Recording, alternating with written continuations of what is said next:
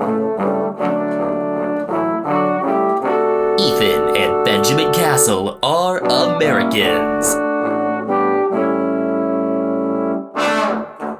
Watching the footy. Liam Ryan saying, kick it my way, I want to jump over the pack, and here he comes! Ryan! Myers plays on and misses. Got it to the big fella, Jack! Jack's nailed three! Oh, who else? McDonald! From inside the centre square, boys kick the goal! From inside the centre.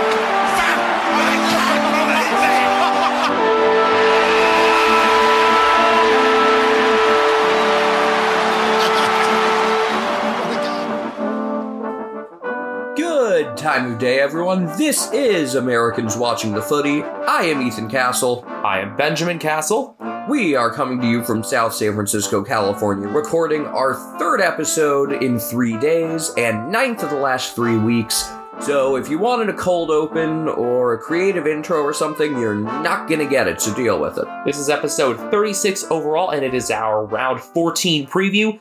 The last of these by-round previews, so instead of having multiple shorter episodes, we're going to have fewer and longer episodes going forward. Length is important. Those episodes will also have more girth, don't worry. If this was YouTube, we'd be demonetized already. But you guys are getting paid? Well, we do actually have a support link at the bottom of our episode description. We don't envision this as our primary money-making endeavor, but your support would allow us to be able to focus a bit more on this and produce better content as a result.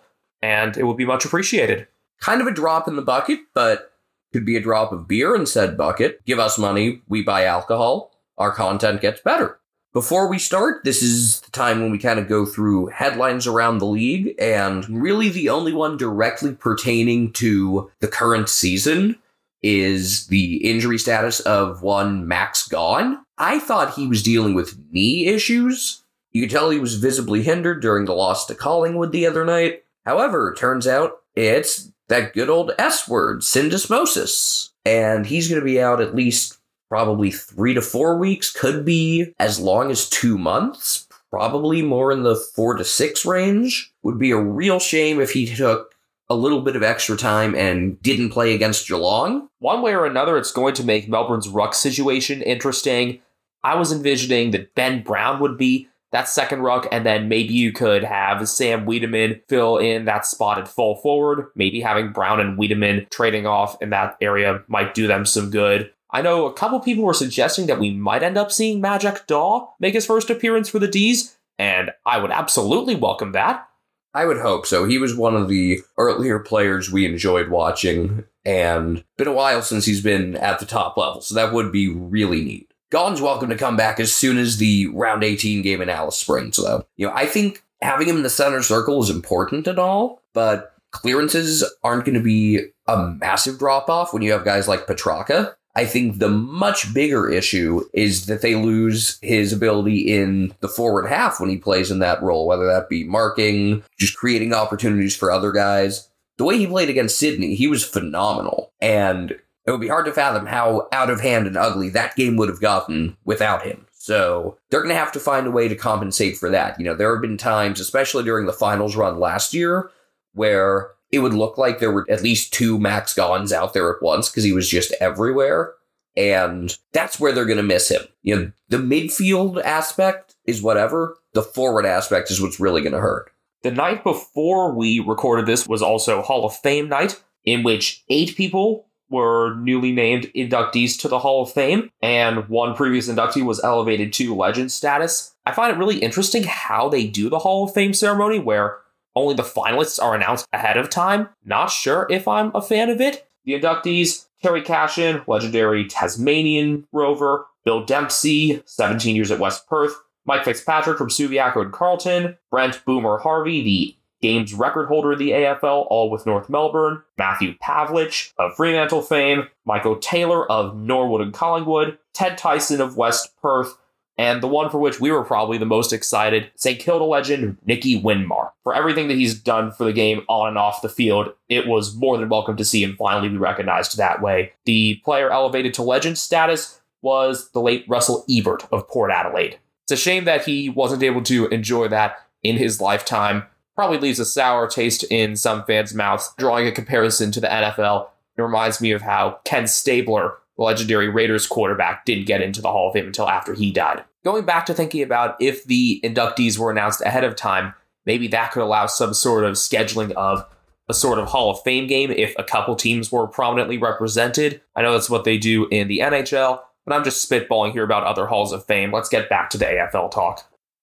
For the third week in a row, we have no overlaps. I mean, you shouldn't have them when there are only 6 games, but it seems like the AFL has bungled a whole bunch of scheduling before, so I was almost expecting it. Generally speaking, after the bye with a few more Thursday games, we're going to have fewer overlaps as well, though we're not going to be completely overlap-free, so let's enjoy this while it lasts. All 6 games this coming round have some level of finals relevance to them, whether it's 2 teams in the finals mix or 1 in the finals mix facing a much lower team where they need to take care of business. I think this is actually a really compelling set of games, even if it doesn't have as much of the big name wow factor that the prior 2 weeks have had. Although if you do want to talk about big name wow factor, I would say the very first game of the round is the one that's going to get you the closest to that. Hopefully, it'll be a far bigger crowd than the prior Thursday game, like 3 times as many fans, if not more, because we like Thursday night football, and hopefully it'll be able to continue, and better attendance would prevent discouraging the league from playing Thursday night footy.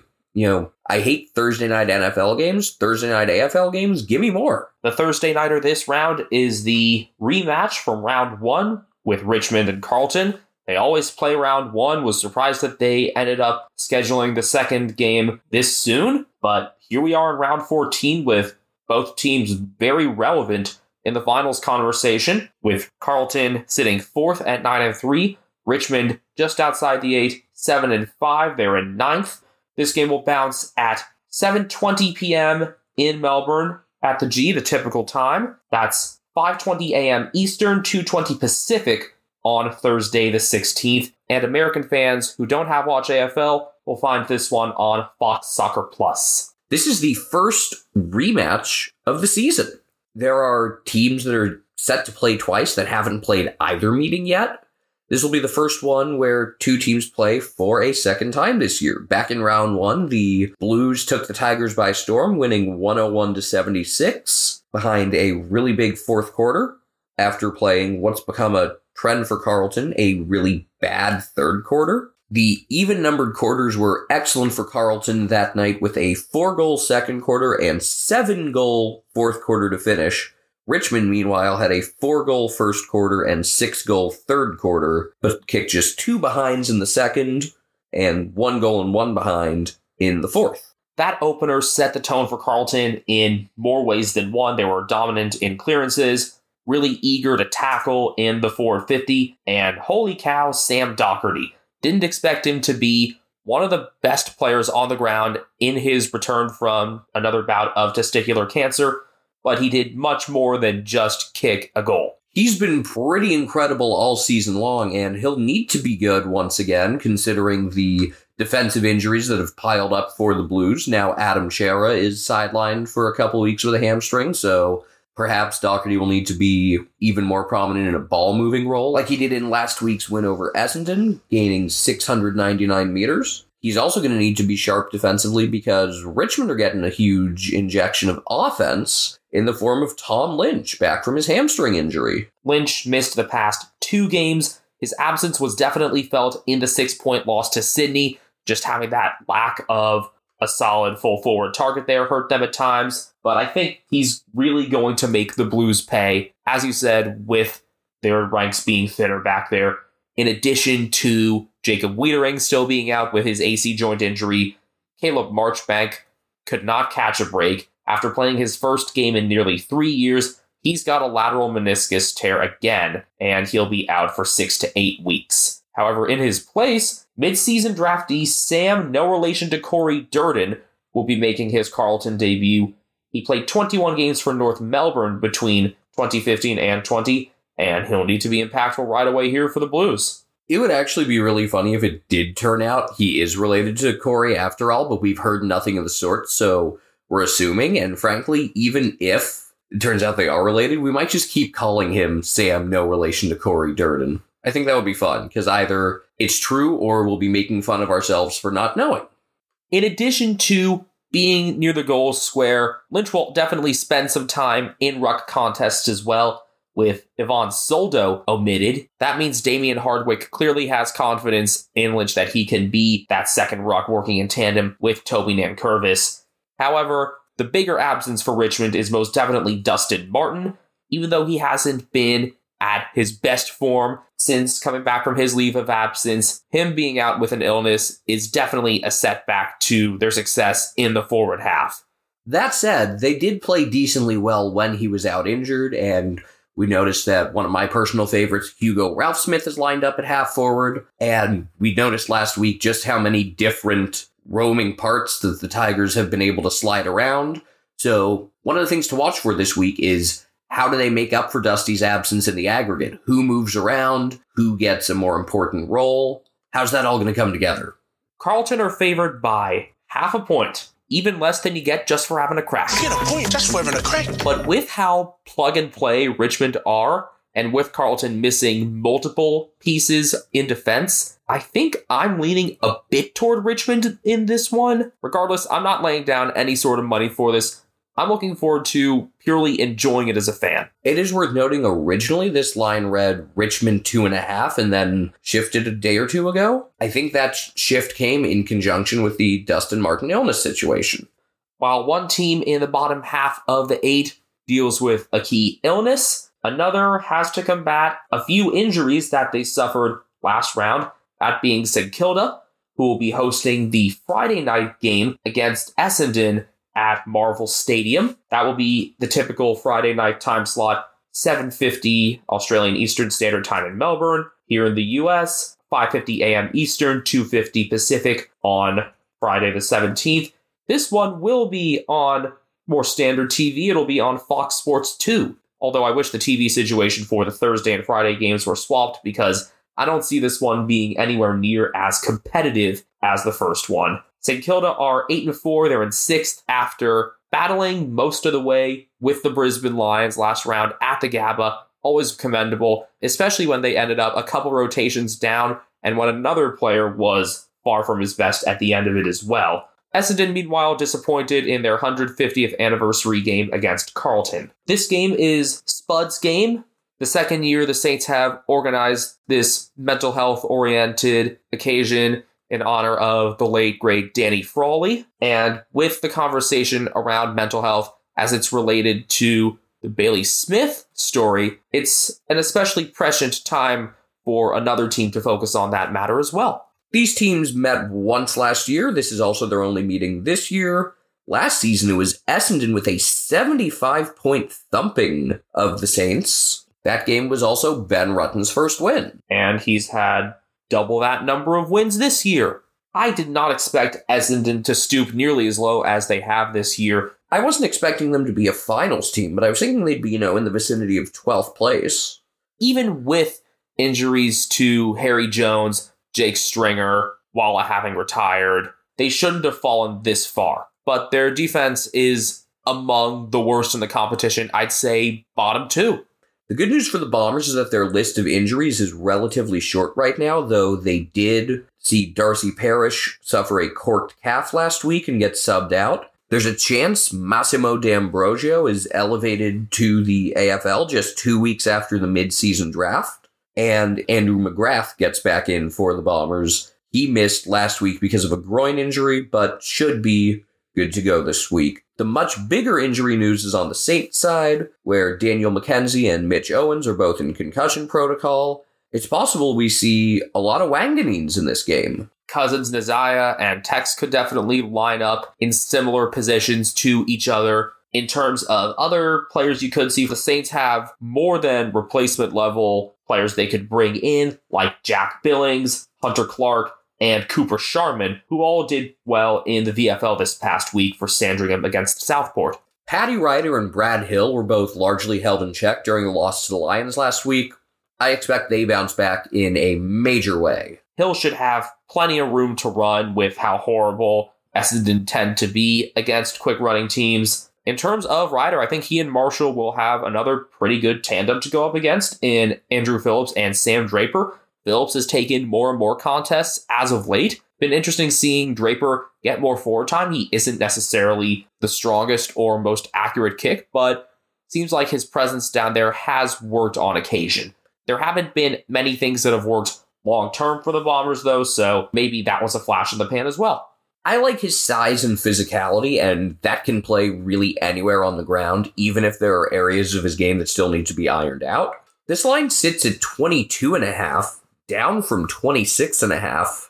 I'd lean with putting some money on St. Kilda in this one. I see no reason not to as well. Again, the Saints have a deep list from which they'll draw.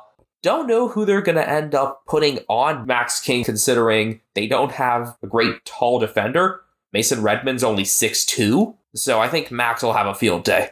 Speaking of a field day, the first game on Saturday is going to be played in the daytime, and as with any football game, it's going to be played on a field. We are really scraping the bottom of the barrel here. Port Adelaide hosts Sydney at the Adelaide Oval to kick off a Saturday triple header in what's really getting to be a do-or-die situation for the Power, considering their loss to Richmond last week. If they're not already dead. Oh, they're definitely not dead yet. I'm not dead. I feel happy. If they lose this one, I'd say definitely dead. But they're a fun-to-watch 5-7 team, and I think they could definitely give Sydney some problems. The records don't really tell the full story here. Port are 5-7, but remember, they started 0-5. They currently sit in 12th, while the Swans are at 8-4. They are in 7th. We've said that Port Adelaide's schedule really gets stepped up after the bye. They are into that stretch now, and it's only going to get tougher in the following weeks, especially looking at their stretch from rounds 18 through 21. But really, they're in the midst already of a really tough 9-week stretch. This is the second of those games. It's just the final 5 out of those 9 are really the most difficult of an incredibly challenging stretch that maybe I could have used a better figure of speech for, but I don't care. This one gets underway in the typical early Saturday slot. For those of us on the west coast of the United States, it's at 8:45 p.m. Friday night. If you're watching in Melbourne or the rest of Victoria, Queensland, New South Wales, it's at 1:45 on Saturday. This is Tasmania erasure, and I will not stand for it. My apologies, Tasmania. You've got lovely people. And you deserve the 19th team. And if you're actually in South Australia, hopefully at the Adelaide Oval taking this one in, it's set to get underway at 1:15 local time. And it looks like they will have sunny skies, so you really got no excuse. Hopefully it's a great crowd. And with a high temperature in the teens Celsius, the low 60s Fahrenheit, got no excuse to not bring your Never Tear Us Apart scarves. I saw a graphic the other day comparing Fahrenheit, Celsius, and Kelvin in very simple terms. In Fahrenheit, 0 degrees is very cold and 100 degrees is very hot. In Celsius, 0 degrees is cold and 100 degrees you're dead. And in Kelvin, 0 degrees you're dead and 100 degrees you're dead. Once again, Fahrenheit is the superior system, and unlike the arguments you can make from the metric system, you really can't make any argument convincing me that Celsius is good for anything besides science stuff. I'd say you have an argument when it comes to cooking, but I mean, anything with food is chemistry, so I guess you fold that in there. Yeah, science stuff. This will be the 4th straight year these teams play at the Adelaide Oval. Last year in round 15, the Power won by 10. Overall, Port Adelaide have won 5 straight head-to-head meetings. The last time the Swans beat the Power was round 20 in 2016. Port have been forced into making a number of changes this week. On the pure football injury front, Trent Dumont will miss this one, nursing a calf injury, while Trent McKenzie continues to recover from a concussion. Robbie Gray is being rested. He's been dealing with a knee issue since round 1, and he didn't touch the ball at all in the second half against Richmond. Stephen Motlop, who only touched the ball once in that second half, is also being omitted. However, the biggest blow is that Travis Boak is in COVID protocols. Even with Ollie Wines there, Boak is an invaluable piece of their attack going up the field. In terms of replacements, Mitch Georgiadis will return to the lineup after a strong showing at the Sandville. Jackson Meade and Martin Frederick will come back in. And Bryn Teakle, mid-season draftee, ruckman, will be making his debut. Kind of surprised it's coming so quickly and that he's being considered ahead of Sam Hayes, but looking forward to seeing a new face report. And also wondering who's going to be his second. Is it going to be Jeremy Finlayson? Is it going to be Charlie Dixon? Might we see both of them trading off behind Teagle? Orazio Fantasia is continuing his recovery from a re-aggravation of a quadriceps injury. He still has a week or two, though he has joined the team for full training. With how much has happened these past couple weeks, I forgot who Buddy Franklin struck to merit his suspension. Had to look it up and remember it was Trent Cotchin, but Buddy's going to be back for this one. Likely means Joel Amarty goes back down to the VFL.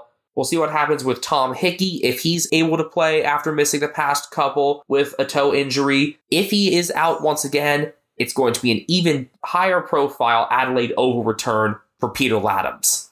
With Buddy back in, be interested in seeing how the Swans choose to accommodate both him and Sam Reid. During their win over Melbourne, the game right before the bye, I was really impressed with how Reid performed. The thing is, he and Buddy have a lot of similar skills, and it can be hard to accommodate a pair of key forwards like that, although Reid also did show off some ability elsewhere on the ground, especially with being able to chase down guys and create some pressure. It's tough to figure out how to utilize two very similar players at the same time like that. I think the easy thing to do is how to manage them when you only have one of them on the ground, but you're obviously not going to be able to do that most of the time, just the way rotations work. So how do you accommodate both of them? I think that's a really good challenge for John Longmire. It's a good problem to have because they're both quality players, but you got to make sure to play to both of their abilities without having them kind of step on each other's toes. And hopefully, needing to utilize both of them will motivate Sydney to distribute the ball more evenly among their forward targets. I mentioned a couple rounds back, I forget if it was after the Melbourne game or in their progress report, but I talked about the specter of Buddy and how him just being there means that less attention is going to be paid to the other forward targets, like Reid potentially, like Tom Papley, as hard as that is to believe. Whichever midfielder moves forward, maybe Chad Warner, Errol Golden, Justin McInerney, those guys are going to get better looks because Buddy's there, and the Swans need to be able to realize that and target those players when they're open, rather than thinking, where's Buddy all the time? When it comes to individual matchups, the ones that I'm most looking forward to in this game are the McCartan brothers and perhaps also Dane Rampy getting some work in this as well against Charlie Dixon and Todd Marshall. To whom do you see each of them going? Because you were talking this past week about how maybe a team's best defenders should be going to Marshall because he's the surer kick. In that case, I would say Paddy McCartan onto Marshall to combat with him in marking contests. The thing is, McCartan only gives 2 inches to Charlie Dixon, while Dane Rampy would give 5. I would think they will try to do something with Rampy on one of those two and try to leave Paddy in a more free-flowing role. But if it gets to the point where one of Dixon or Marshall takes a few early marks, you'd probably have to give up the ability to have Paddy McCartan roving around and put him on one of those two. Meanwhile, Tom will probably continue his work on the ground. The question is, how relevant will that be? They have smaller forwards and definitely some midfielders who he might want to try to track down. Maybe you'll see him trying to lay some tackles on Ollie Wines. It's worth a refresher since it's been a week since they've played, but Tom McCartan was awesome in the win over Melbourne. Even if his numbers weren't anywhere near as staggering as his brothers, he played a great game that night. He largely shut down Kazi Pickett. Who the hell does that? This is another close line. The Swans are favored by 1.5 on Bovada at the time of recording. I guess they're figuring that McCartan and Rampy will win enough of those matchups and that Sydney will continue their good work in distributing the ball throughout the forward half. If they keep that more open style, I think they'll end up getting over the Power as well, even with how tough it is to play them away. Lachie Jones was a real bright spot for Port Adelaide last week, and if he can keep up his strong showing, assuming he's included, which there's no reason not to include him this week, he could be an X factor that helps take the Power over the edge. Don't forget, you can always find us on Twitter at Americans Footy. We'll be giving our live reactions to everything that goes on in the AFL world. You can find me individually on Twitter at Castle Media. That's Castle with a K. You can find me individually at BenjaminHK01. And you can find Cat Named Brian, who has been very good during the recording of this episode, just sleeping at Ethan's feet, exclusively on Instagram at Cat Named Brian. And speaking of Brian, would you look at that? The Geelong Cats are back in action, and this is the first time in recording this podcast that our two teams will be going up against each other as the Eagles play host at Optus Stadium in the middle of the 3-game slate on Saturday. This will still be late Friday on the west coast of the United States, 11:35 p.m. Pacific on Friday the 17th, 2:35 a.m. Eastern Saturday the 18th. In Eastern Australia, it'll be a 4:35 p.m. bounce, and a local in Perth. It'll be 2:35 p.m. when this one gets underway. This is a Fox Soccer Plus telecast in the United States. I don't know which of us is looking forward to this game less. You haven't had many reasons to be excited about the Eagles at all, and I just really have nothing to gain from this unless Brian Myers has a career game. Because if the Cats win, great, they did what they were supposed to do. If they lose or only win a close game, that's the ultimate shame. The past couple years, Geelong seemed to have reversed their trend of disappointing out of the bye. That had been a real problem for them from 2011 through 2019. I can't see the trend reversing here, even with a bunch of players expected to be available. Jeremy McGovern seems to have recovered from his back ailment. Willie Rioli and Liam Ryan could be back from their hamstring injuries. Elliot Yeo is no longer listed with any sort of injury or suspension. Hopefully he can stay healthy longer than Caleb Marchbank. Or if you're a hockey fan, you might remember Martin Havlet.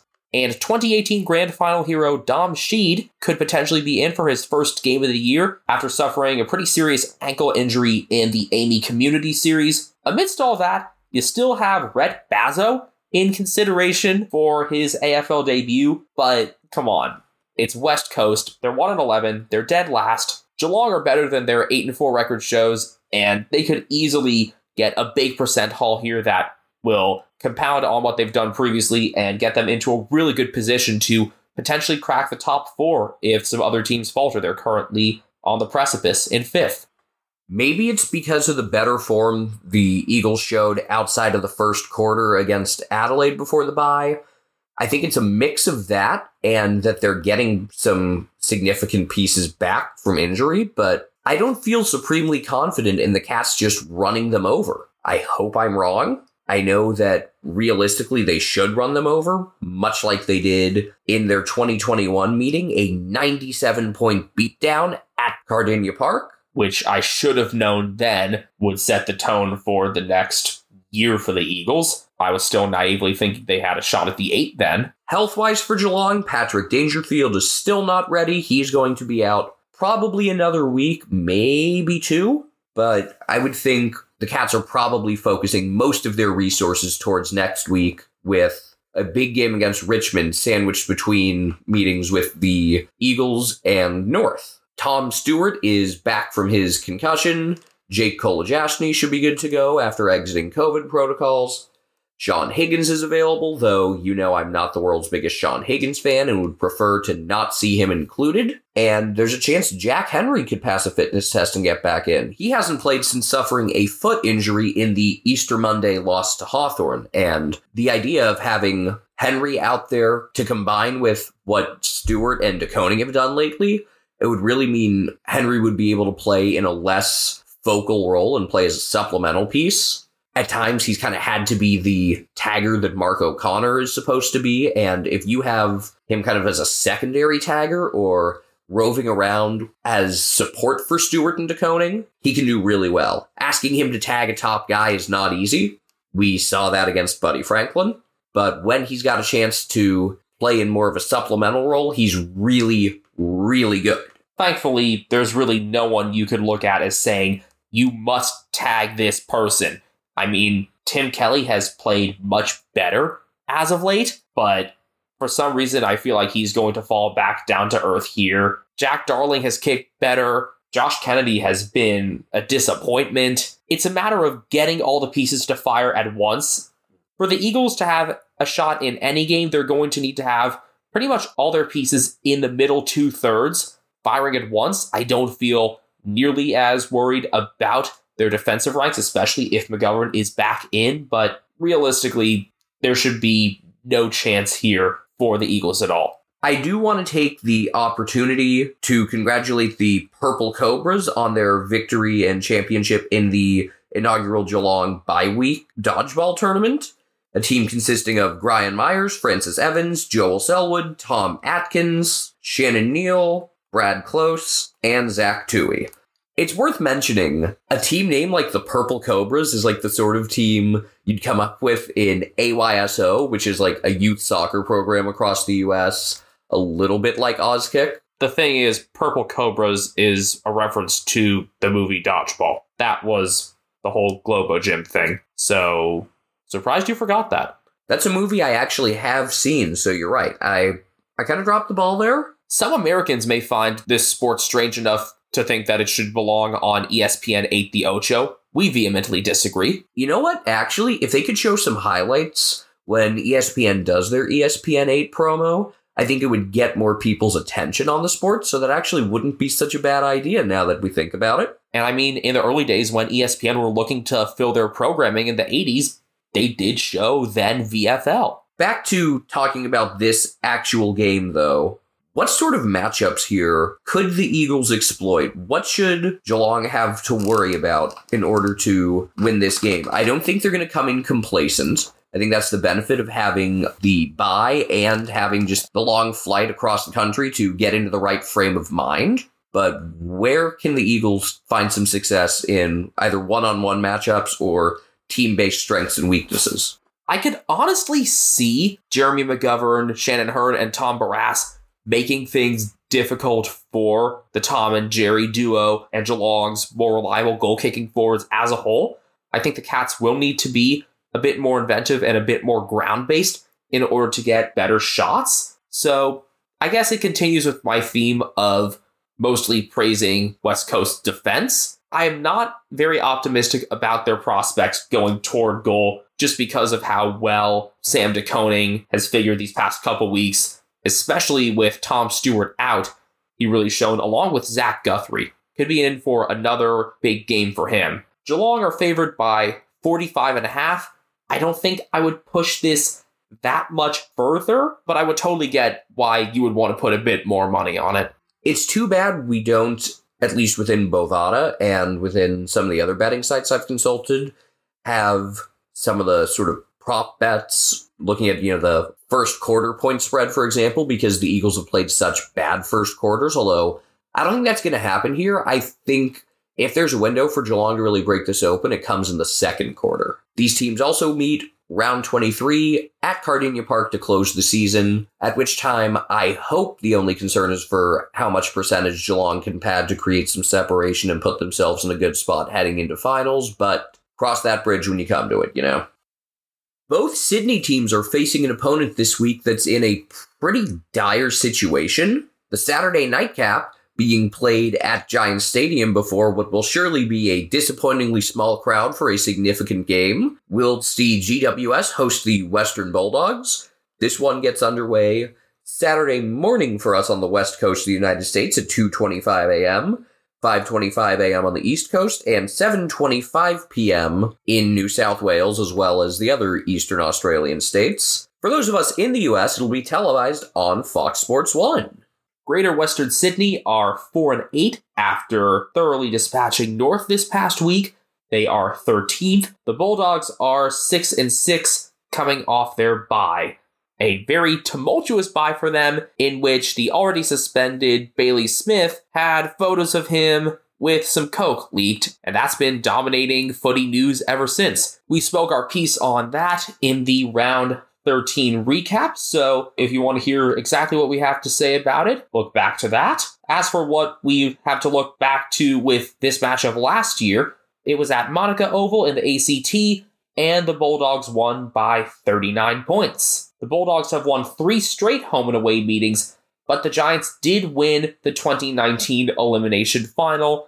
Perhaps they saw that as some sort of redemption for the 2016 prelim loss. The tone around these two teams has shifted radically pretty frequently. GWS, the mood surrounding them turned with the coaching change and strong play in the aftermath of said change, whereas the Bulldogs, week in and week out, you go from thinking this team's falling apart, they're actually going to miss the finals, to everything's all right, the talent is living up to its expectations and making up for any sort of coaching shortcomings. A win for them would do wonders in that regard. Probably help a lot psychologically as well, just to move the discourse away from off-field matters. Of course, they will be without Baslenka for the first of potentially 4 weeks, the first 2 for headbutting Zach Tui. There could be a whole lot of changes for the Dogs. Ben Sutton on the AFL.com.au In the Mix article sees 3, including Josh Shackey coming back in, which would probably be at the expense of Buku Kamis. Mitch Wallace and Hayden Crozier could emerge for the first time in a while, between Smith being out and Lockie McNeil having not played well a couple rounds ago against the Cats. I, for one, would have liked to see Jordan Sweet be preferred over Josh Shackey to have that real bona fide second ruck for Tim English. That was something that really worked for them last year. And even though English is excellent, I still don't think he's up to full speed yet. Considering that he kind of got outplayed by Reece Stanley, I would say that's very possible, though he's had a week off since then to get more into form. GWS could go with 2 rucks if Braden Pruce gets elevated. He played VFL last week on his way back from injury. Could have the combination of both him and Matt Flynn. Overall, things are looking up for the Giants, not just results-wise, but injury-wise as well. Tim Taranto could be back from his calf injury. Sounds like Phil Davis is going to play in some capacity this week, whether that be in the AFL or VFL. He suffered a high-grade hamstring strain all the way back in round 2 against Richmond. That said, there are a couple of holes that need to be filled for the Giants this week. It looks like Matt DeBoer will be unavailable after entering concussion protocol, and Harry Perryman suffered a rib injury. That DeBoer concussion likely resulted from the incident for which Lockie Young was suspended for North Melbourne. An incident that we both believe shouldn't have resulted in a suspension, but not going to dwell on that much at this time. It's not like a 1-week suspension is going to impact the outcome of North Melbourne's season at this point.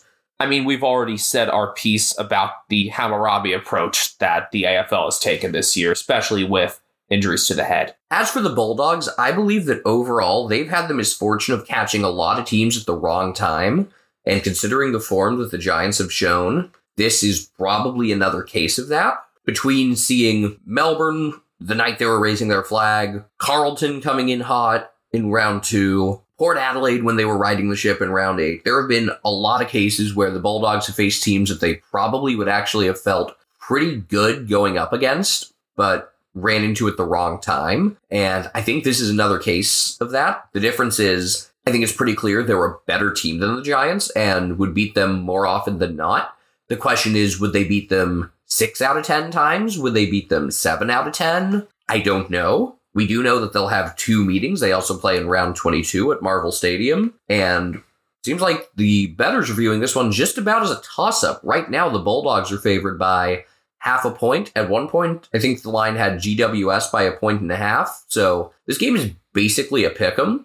How do you see this one going down? I think the Giants are going to have the better start, but there's a lot of potential for the Bulldogs to have a better finish. With how much running they like to do, GWS could get really tired by the end of things, and that's when the more seasoned, more finals-tested Bulldogs could really step up. Here's to a better game for Aaron Naughton. Here's to Marcus Bonampelli being his best self. Could definitely see him moving back toward the midfield more to make up for Smith being out. But hopefully that also doesn't take away from the good ball movement work that Jack McRae and Adam Treloar have done the past few rounds. You mentioned Naughton, and I think it's noteworthy that He rarely has 2 bad games in a row, though if Phil Davis is back at the AFL level, that would certainly be an added challenge for him. I think that would be a lot of fun to have Naughton coming off a crap game versus Davis coming off a 3-month stint on the sidelines. For now, I expect it to be Sam Taylor that's tasked with him.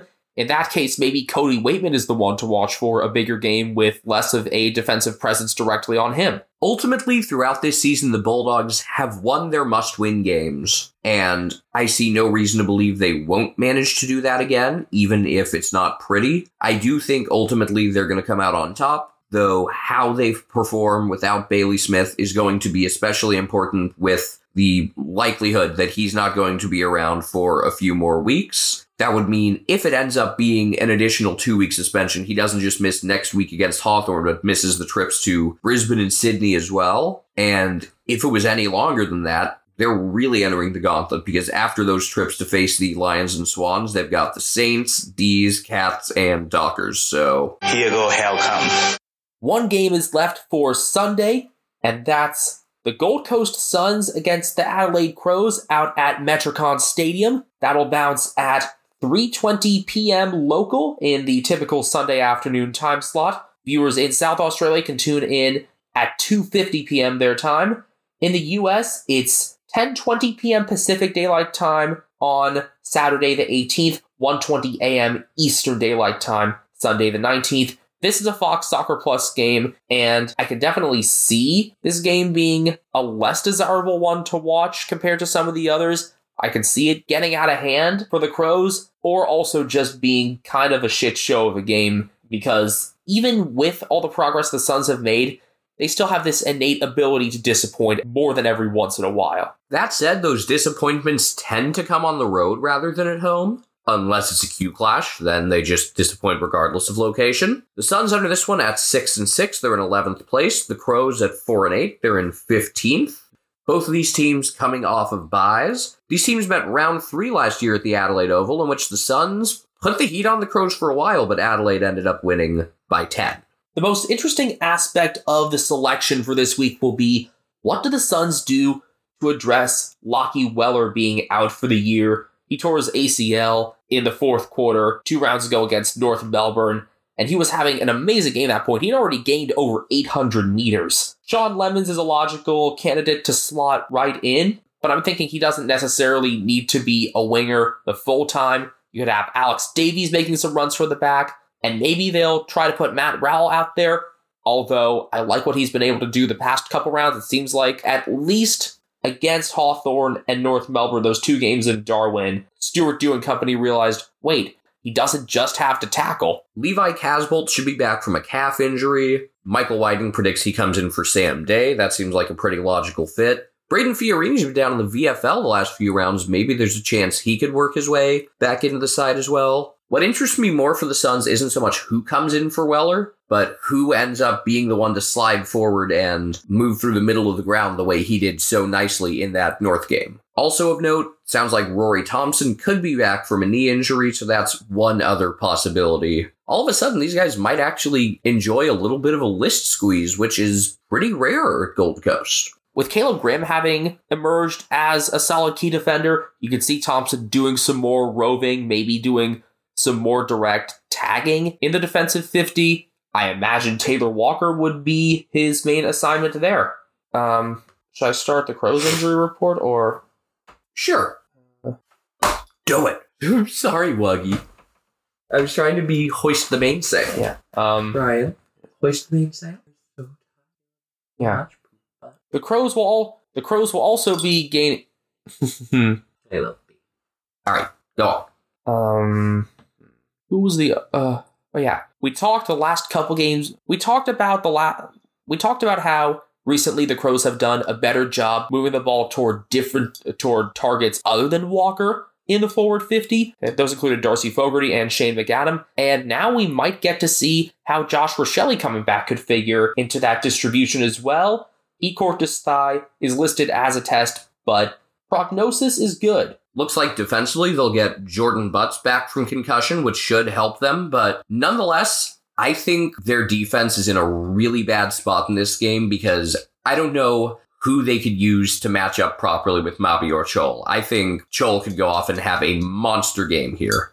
It's going to have to require Butts or Billy Frampton to play as well as they did against Richmond, and I'm starting to think that's too much of an ask.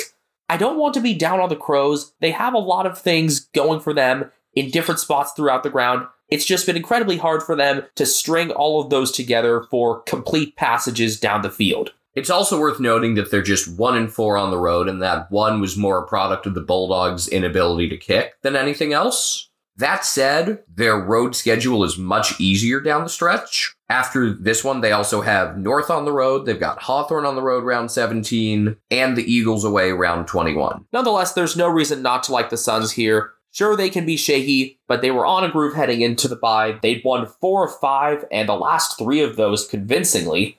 And they're favored by 30.5 here. Would you go further with this line, or do you think it's right where it is? I would maybe bring it down by 2 or 3 points at most, because I think it's very possible the Suns win in a bit of a more underwhelming form by 15-20.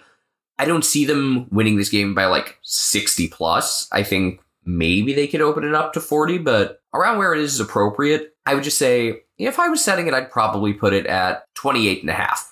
For the Suns to have a positive record at this point in the season would be pretty damn monumental. They haven't been above 500 this deep since 2014, when they were 8-5 after 13 games.